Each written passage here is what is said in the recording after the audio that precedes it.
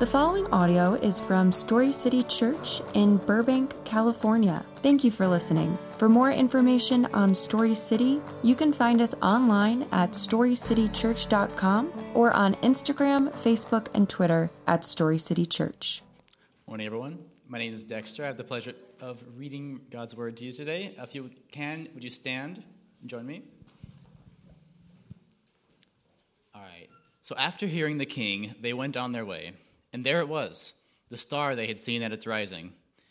It led them until it came and stopped above the place where the child was. When they saw the star, they were overwhelmed with joy. Entering the house, they saw the child with Mary his mother, and falling to their knees, they worshipped him. And they opened their treasures and presented him with gifts, gold, frankincense, and myrrh. This is the word of the Lord. Thanks be to God. So, fam, how you guys doing this morning? Woo, you guys are awake, and now we're all awake, so thank you. That's pretty awesome. Good morning, and welcome to the Burbank location of Story City Church. My name is Jared. I have the privilege and the honor of being one of your pastors. Okay. All right. We often say that your story is welcome here, and that means something to us. It's not just something we kind of throw out every week, but it's because one of our values as a church is that our story is God's story. What does that mean? Family, we believe that the Bible is actually one overarching story that begins with God and His incredible love for us. It continues with our rebellion and our treason against Him, and then God's covenant promise of rescue and redemption. It peaks with a dramatic entry of God into humanity as Jesus takes on a human nature in addition to His God nature. It points to the church's responsibility to carry out God's mission, and finally, it leads to the conclusion that God will set all things right in reconciliation once and for all. The beauty is that our story will always be a part of God's story with Jesus as the hero. Within this idea of our story being a part of God's larger story, we would say that God is actively present in each and every one of our storylines. That God doesn't just set things up and step back, but that He is constantly in and around and with us. This means that every twist and turn of your story has value to God and to us at Story City. That no one is too bad or too mad or too far from God to matter to Him or to us. Now, this isn't, again, just something we say. It's something that we're learning to live out on this journey as we journey with Jesus together. This season is called Advent, and throughout the history of the church, it's the period leading up to Christmas, and it's supposed to be a time where we are not only anticipating Jesus' arrival, but we are supposed to be prepping our hearts and getting ready for this understanding and celebration of His birth. It signifies God's fulfillment of His promise to enter that story of humanity physically, taking on human nature in addition to that God nature. And through this act, God conveyed that very idea that every human being has value to Him, that no one is too bad or too mad or too far gone for Him to value and care about. But Jesus' birth wasn't the end of the story, and that's the hope for us, that His life and introducing the coming of the kingdom of God, along with His death and resurrection, confirmed His authority to speak on these matters and who He was. And it set the stage for His final return, when all things will be redeemed and sin and death will be defeated. And as we wait for Jesus' final return, we live out our purpose and become a part of God's story for the world. And this is why we keep talking about the fact that our story matters. All right. As was mentioned, we have a very light question for you today. In our Minute to Mingle question, what is fulfillment and how do we find it? What do you guys have?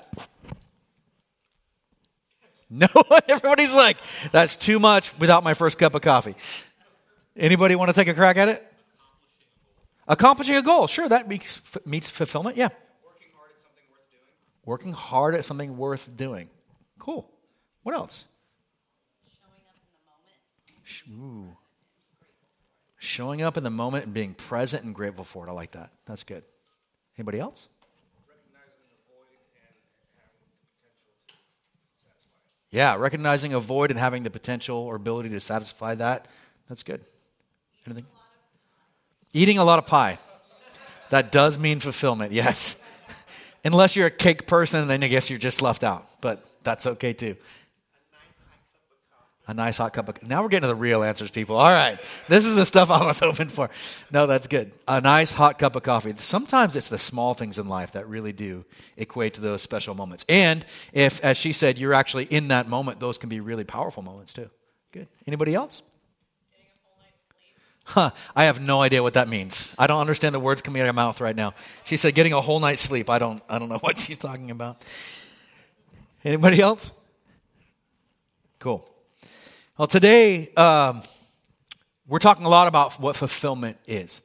And our big idea for the day, for those taking notes, is that Jesus is the gift we've all been waiting for. Jesus is the gift we've all been waiting for. Today we're going to see how Jesus is the fulfillment of our longing and see how Jesus is deserving of our worship. Jesus is the fulfillment of our longing, maybe even longing we didn't realize we had, but he's also deserving of our worship. So let's pray and we'll take a look at today's scripture.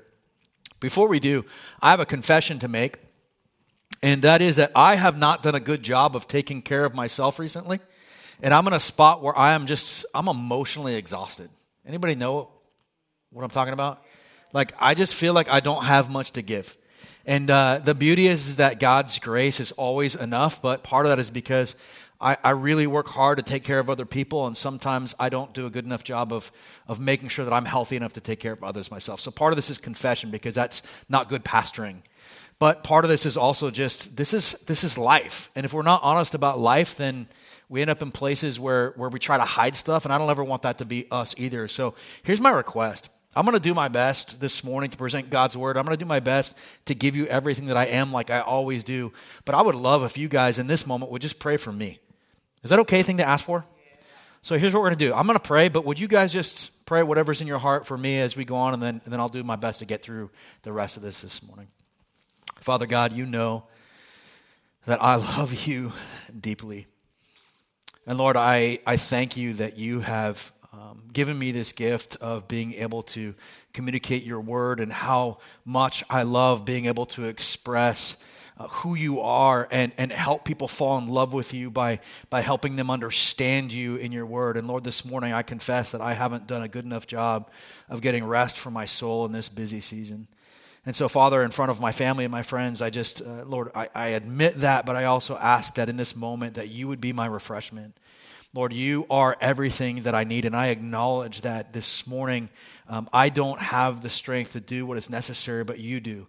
Lord, in my weakness, you are made strong. In the areas where I am weak, you are always the best.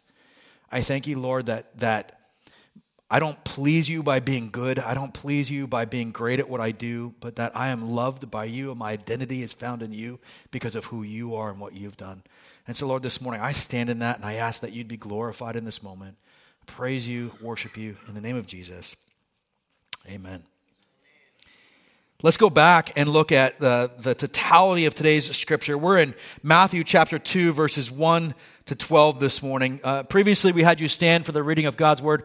I want to ask you to do that, but would you just make sure that your heart is in a right place this morning? Here is what it says.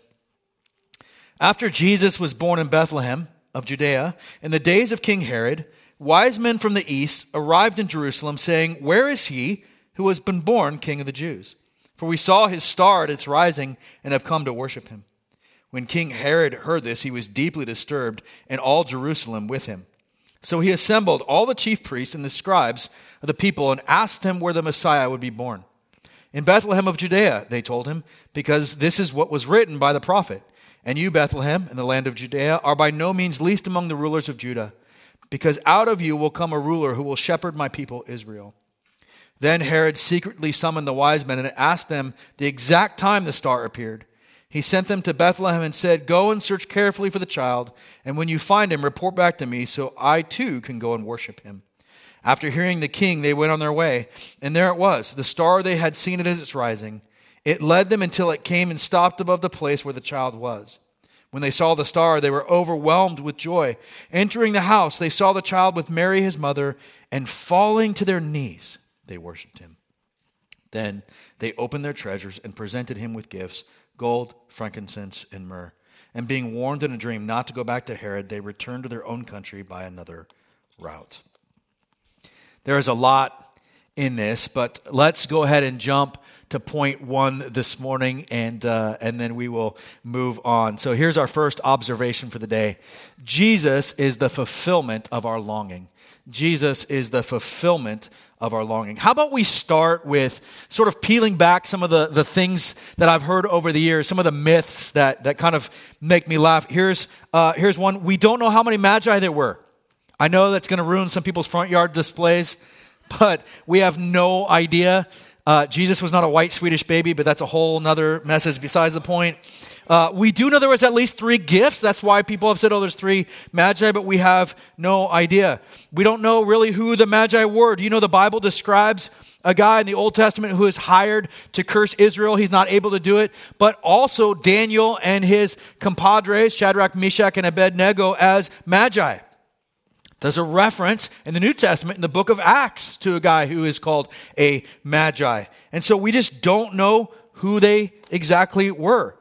We certainly don't know how the star led them. We don't know if, as some people have claimed, it was a supernova, a conjunction, a planetary conjunction, a UFO. I'm sure there's somebody out there saying that. Or what? Something described as a star. We don't really know exactly what it was or how it worked. The Bible doesn't tell us that. We do know this. We do know that they came from an Eastern country. We do know that they were highly educated. We do know that they had some knowledge of the prophecy regarding the king that was going to be born in Israel. We believe that Jesus was around 2 years old when the Magi made their visit to him. And there's a couple ways we come to this conclusion. So the pictures, again, I'm ruining front yard displays. The pictures of the Magi with Jesus in the manger, not coinciding. They don't work that way. How do we know? First, the word used for child in verse 11 is the word paidion. Paidion means child, but it specifically does not mean an infant. Right? In Luke chapter 2, when the shepherds come to visit baby Jesus, the word used for baby is brephos, which means infant or newborn. So the Bible's careful in one instance to say this is a newborn, an infant, and another one to say this is a young child. The Bible says when the shepherds come, Jesus is in a manger, and when the wise men come, Jesus is in a house. They're no longer in the stable in the inn. So we know that at least enough time has passed for him not to be considered an infant, and also for them to move from the stable and the inn to a home. Additionally, we see in Matthew chapter 2, verse 2, that King Herod asked the Magi specifically, when did the star arise? Meaning, when did this baby get born? And then later in the chapter, he has his men execute all babies 2 and under. And so we believe that this is why Jesus was somewhere in the age range of 2 years old. We know that the Magi came with an expectation that they would find him because they come with gifts. We know that they rejoiced at his birth, and that they came with the intent to worship him. Now that in itself is a significant piece of information. They came with the intent to worship this king. Now I wonder what it was like to approach the Roman appointed king. You know, Rome is known for its mercy. So these guys are approaching the Roman appointed king, and they're like, hey, where's the new king that was born? Like, that's an awkward moment, right? Well, I know I didn't have any kids, so, right? But one of the things we see from their gifts is that the Magi understood Jesus to be something more than just the next ruler in line. As multiple authors have noted, these gifts were extravagant and befitting royalty. Now, in these days, it was customary for people to give gifts to strangers, especially those who were important, but especially when rendering homage to a sovereign, that would have been an expectation that you would have brought some sort of gift. Lang, Peter, and Schaff write, these gifts have been regarded as symbolical. Thus, Theophylact writes, the gold to the king, the incense to the Lord, the myrrh to him who was the taste of death, the great high priest. Similarly, Leo the Great and Juvencus suggest that by these gifts, the Magi owned and did homage to both the divine and human nature of Christ. Others have dwelt more on the practical utility of the gifts as a provision for the Holy Family in their impending flight into Egypt. With this view, we may also combine a symbolic interpretation of the threefold gift. Thus, the myrrh as precious ointment may indicate prophet and the balm of Israel, the incense, the office of high priest, the gold, the splendor of royalty. So the Old Testament has prophesied that the Messiah who was coming was going to be prophet, priest, and king. He was going to fill all offices. He was going to meet all of humanity's needs by being exactly what we needed as prophet, priest, and king. When the Magi introduced the myrrh, there's this pointing back to the prophet Isaiah, who had prophesied that the one coming would be the suffering servant. And so you have this embalming, this funeral spice that gets added to it. And there's something that they understand about the nature and character of Jesus by including that into the gifts. Isaiah says that the suffering servant, it would be by his wounds that we would be healed. Through his death, we would be resurrected. There's this idea of the one who would suffer so that we would not. The Magi arrived with this expectation that in meeting Jesus, there would be a fulfillment that would be found in the one they intended to worship. See, the truth is, all of us have this innate longing in us to see things be right. There's this sense that something is wrong. It's the reason that death hits us so hard. It's because there's a part of us that knows it's not what we were created for. There's a part of us that knows it's not right. It's the reason we crave intimacy and relationship is because we were created for community. God himself is in community. He models it for us. It's what we've seen. It's what the inside of us longs for. And the Bible talks about how all of creation points to the nature and character of God and how he loves and who he is. Because of the brokenness of sin, our nature testifies that things are not right, even if we just can't quite put our fingers on it. In the Matrix, there's this point, it's the question, Neo. The question that drives us. It's the question that brought you here. It's that same idea. There's something going on and we just can't quite put our finger on it. And somewhere in us is this sense that there isn't an appropriate amount of love, justice, peace, hope, and fairness and rest in the world we live in. It's the reason we have the Hallmark Channel. So we can pretend all we want. This longing is there because our nature doesn't just recognize that something's wrong. It desires and longs for things to be put back right. And this disconnect exists because all of creation is under the curse of our sin until God makes all things new in his final reconciliation and judgment. Even those of us who have the assurance of Christ, those who are apprenticing Christ, we have that fulfillment, that satisfaction of knowing that Jesus is prophet and priest and king. But even us, there's this part of us that still carries that yet to be fulfilled longing for the final reconciliation and restoration that Christ will bring. Now, this waiting can be really hard. I know all of you guys are good at waiting. It's just me. But how do we respond? I'm so glad you guys asked. For those taking notes today, this is our second observation for the day, and that is that Jesus is deserving of our worship. Jesus is deserving of our worship. Let's go back to the scripture for today, but this time I want you to think about, pay attention to the reactions of each person to the news of Jesus, okay? So we're paying attention to the reactions of the news of Jesus. Here we go. After Jesus was born in Bethlehem in Judea in the days of King Herod, wise men from the east arrived in Jerusalem saying, "Where is he who has been born king of the Jews? For we saw his star at its rising and have come to worship him." When King Herod heard this, he was deeply disturbed, and all Jerusalem with him. So he assembled all the chief priests and the scribes of the people and asked them where the Messiah would be born. "In Bethlehem of Judea," they told him, "because this is what was written by the prophet. And you, Bethlehem, in the land of Judea, are by no means least among the rulers of Judah, because out of you will come a ruler who will shepherd my people Israel." Then Herod secretly summoned the wise men and asked them the exact time the star appeared. He sent them to Bethlehem and said, "Go and search carefully for the child. When you find him, report back to me so that I too can go and worship him." After hearing the king, they went on their way. And there it was, the star they had seen at its rising. It led them until it came and stopped above the palace where the child was. When they saw the star, they were overwhelmed with joy.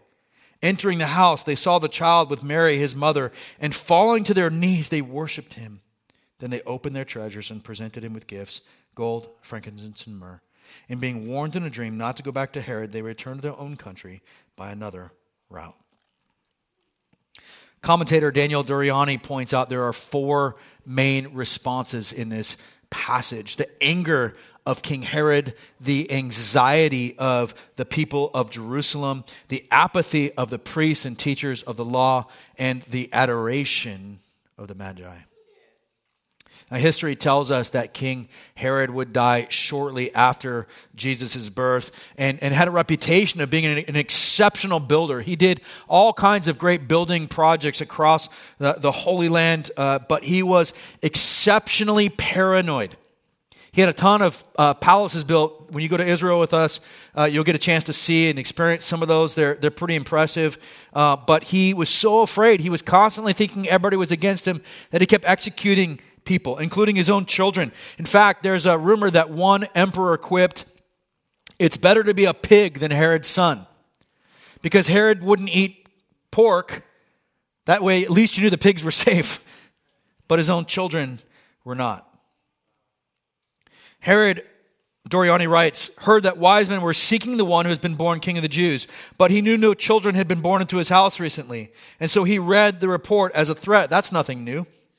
Herod tended to see everything as a threat. Suffice to say that his order to kill all the young males of Bethlehem in the hope of killing Jesus is wholly consistent with history's portrait of Herod, a talented but violent and immoral ruler. When the Bible records that the people of the area were disturbed because Herod was disturbed, you can easily see why, right? This is not going to turn out good. There's this perception of, oh man, how is he going to react? But the people would also have a reason to wonder what it meant because they would have known about the prophecies. Especially in a time when Roman government was occupying the land, and they knew them as occupiers, and they were waiting for hope, they were waiting for freedom, they were waiting for the Messiah that they believed would establish a kingdom that would be forever, and they would never again be subjected to other human rule. They're waiting, and there's this longing for this freedom that they were hoping for. And so they would have been wondering what this meant. Would this mean the downfall of the Roman government? What does this look like? But to me, the most fascinating response of all is the response of the chief priests and the scribes. Verse 4 says, "So he assembled all the chief priests and scribes," this is King Herod, he's bringing them together, "and asked them where the Messiah would be born." Verse 5, "In Bethlehem of Judea," they told him, "because this is what was written by the prophet, and you, Bethlehem, in the land of Judea, are by no means least among rulers of Judah, because out of you will come a ruler who will shepherd my people, Israel." And so Herod calls in these two groups of experts to question them about what the Magi's report was all about. And he brings them in and he says, hey, look, these two guys are, as one author writes, on the opposite ends of Jewish social leadership. The scribes were conservative teachers of Scripture, bent on preserving traditional Jewish culture. The chief priests, as opposed to the ordinary priests, were Sadducees. And the Sadducees were totally willing to accommodate Greek power and Greek and Roman culture in order to make sure that they kept their place as sort of the ruling class and their wealth and power that came with it. And so Herod calls in these rival groups, these guys with different perspectives, and he asks them, hey, if these two guys can agree on this, then it's probably true. And he says, what do the scriptures point to? And they all answered together, and citing Micah 5:2, correctly replied, in Bethlehem of Judea. They knew where the prophecy was found, and they knew the prophecy came from God. They knew exactly what to say. They give their answer, and then we just don't hear from them again. They don't rejoice. They don't join the Magi. They don't go to Bethlehem to worship or even just to investigate the report. They literally give their answer, they're satisfied, and they move on. The apathy of teachers and priests is pathetic, but all too typical, Doriani writes. Religious people were often the last to receive Jesus. And this is a fascinating point. Realizing that just a chapter before, we see that the very first people told of Jesus' birth were the shepherds.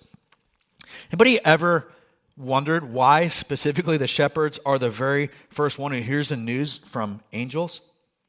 I mean, What was it like to be a shepherd in those days? And is there a point or purpose in revealing the birth of the Messiah to them? I think it is. I think it's important for us to understand that these are the first group that's told, the first group to be brought into this good news, obviously, other than Joseph and Mary. But we need to know that these guys, and in some circumstances, girls, though that was pretty uncommon overall to be shepherds, they were your blue-collar types. They were working men with rough hands and dirty mouths. These would be your linesmen, your welders, your pipe fitters, your framers today, right? Guys, I love it. You'll see a lot of the stickers, dirty hands, clean money. Guys like that, right? They more than that, though, it was a reputation that shepherds carried. Often, due to the nature of their work, not participating in religious events or festivals, they were considered unclean. Because they were considered unclean, they were unsupervised a lot of the time. And because they're unsupervised, they're often accused of theft or other crimes. It's like, well, they're the shadowy, kind of dirty people, and so if we're going to blame somebody, we might as well blame them. They're usually not allowed to be witnesses simply because they're that untrusted. The kind of closest thing I could think of today is like the biker. I'm not talking about the person who rides every week, the weekend warrior. That's great. Nothing wrong with that. I love anybody on two wheels. It's great. My bike's right out back. I'm talking about the one whose life bends around being a biker, right? So God shows up first to the dirty shepherd bikers. In appearing to shepherds, God revealed how he would operate, that he would, why he was here and who he came for. See, the angels could have appeared to the religious leaders in Jerusalem. The angels could have appeared to the Sadducees. They could have appeared to the average Joe who paid his taxes and faithfully went to all the religious festivals. They could have appeared to just about anyone, but they appeared to be the ones last on anyone's list for God to show up to. This is a picture of God's very heart and ministry. And it's why we can so confidently say that no one is too bad, too mad, or too far for God to matter. For them to matter to God. And from Jesus' birth, the people on the fringes were the first ones to get it. The first ones to get it, right? Now look, however long this order of Magi had been waiting, they had been longing and hoping from his birth. They're not even the ones from Israel. They're from outside, and they've been longing and hoping for his birth. And they show the depth of their longing and the evidence of their fulfillment by making an extraordinary journey. Wise men from the east arrived in Jerusalem, saying, "Where is he who has been born King of the Jews? For we saw his star rising and have come to worship him." They show the depth of their longing and the evidence of their fulfillment by expressing extraordinary joy. Verse 10, when they saw the star, they were overwhelmed with joy. They show the depth of their longing and the evidence of their fulfillment by making an extraordinary expression and falling to their knees and worshiping him. Verse 11, entering the house, they saw the child with Mary, his mother, and falling to their knees, they worshiped him. They show the depth of their longing and the evidence of their fulfillment by bringing extraordinary gifts. Then they opened their treasures and presented him with gifts, gold, frankincense, and myrrh. And finally, by defying the existing king, protecting Jesus, and returning to their country by another route, verse 12, and being warned in a dream not to go back to Herod, they returned to their own country by another route. Family, the truth is all of us have access to the truth of Jesus Christ. And now all of us will have to respond. What will our response be? Will it be to fight against what God is doing? Will it be to be anxious and uncertain? Will it be apathy? Or will it be adoration and worship? One author writes, "The Magi brought costly gifts to Jesus, yet I imagine they took delight in doing so. They gave what was natural to them, what flowed from their lives. They followed a star. They gave gold and perfume from the royal court where they lived." The action is an example for us. David once said of his giving that he would not give the Lord that which costs him nothing. We could add, "I will give that which causes me joy." We should pray that we will be able to see what gift we can offer God. It should be our goal to give what is best of ourselves to the Lord. To give what is best of ourselves to God. What is our response going to be? But here's the thing. Even as we give, we can never outgive God. We can never outgive God. The very fact that he's given us the gift of eternal life, the gift of his presence, the gift of his grace, the gift of his mercy, the gift of his love, all of those gifts are fulfilled, and the promises are not because of what we've done or who we are, but simply because who he is and how good he is. That is an incredible gift. That's a gift without strings attached. The beauty of the gospel is that as we wait for the longing in our hearts to be fulfilled, we can stand firm in the promises of those who are apprenticing Jesus. We have been saved, we are being saved, and we will be saved. So family, here's what we talked about today. Jesus is the gift we've all been waiting for. Today we saw how Jesus is the fulfillment of our longing, even longing we don't know we have yet, and how Jesus is deserving of our worship. Let's pray. Dear Heavenly Father, as we conclude this time of worship and service, we reflect on what you've said to us through praise and Scripture.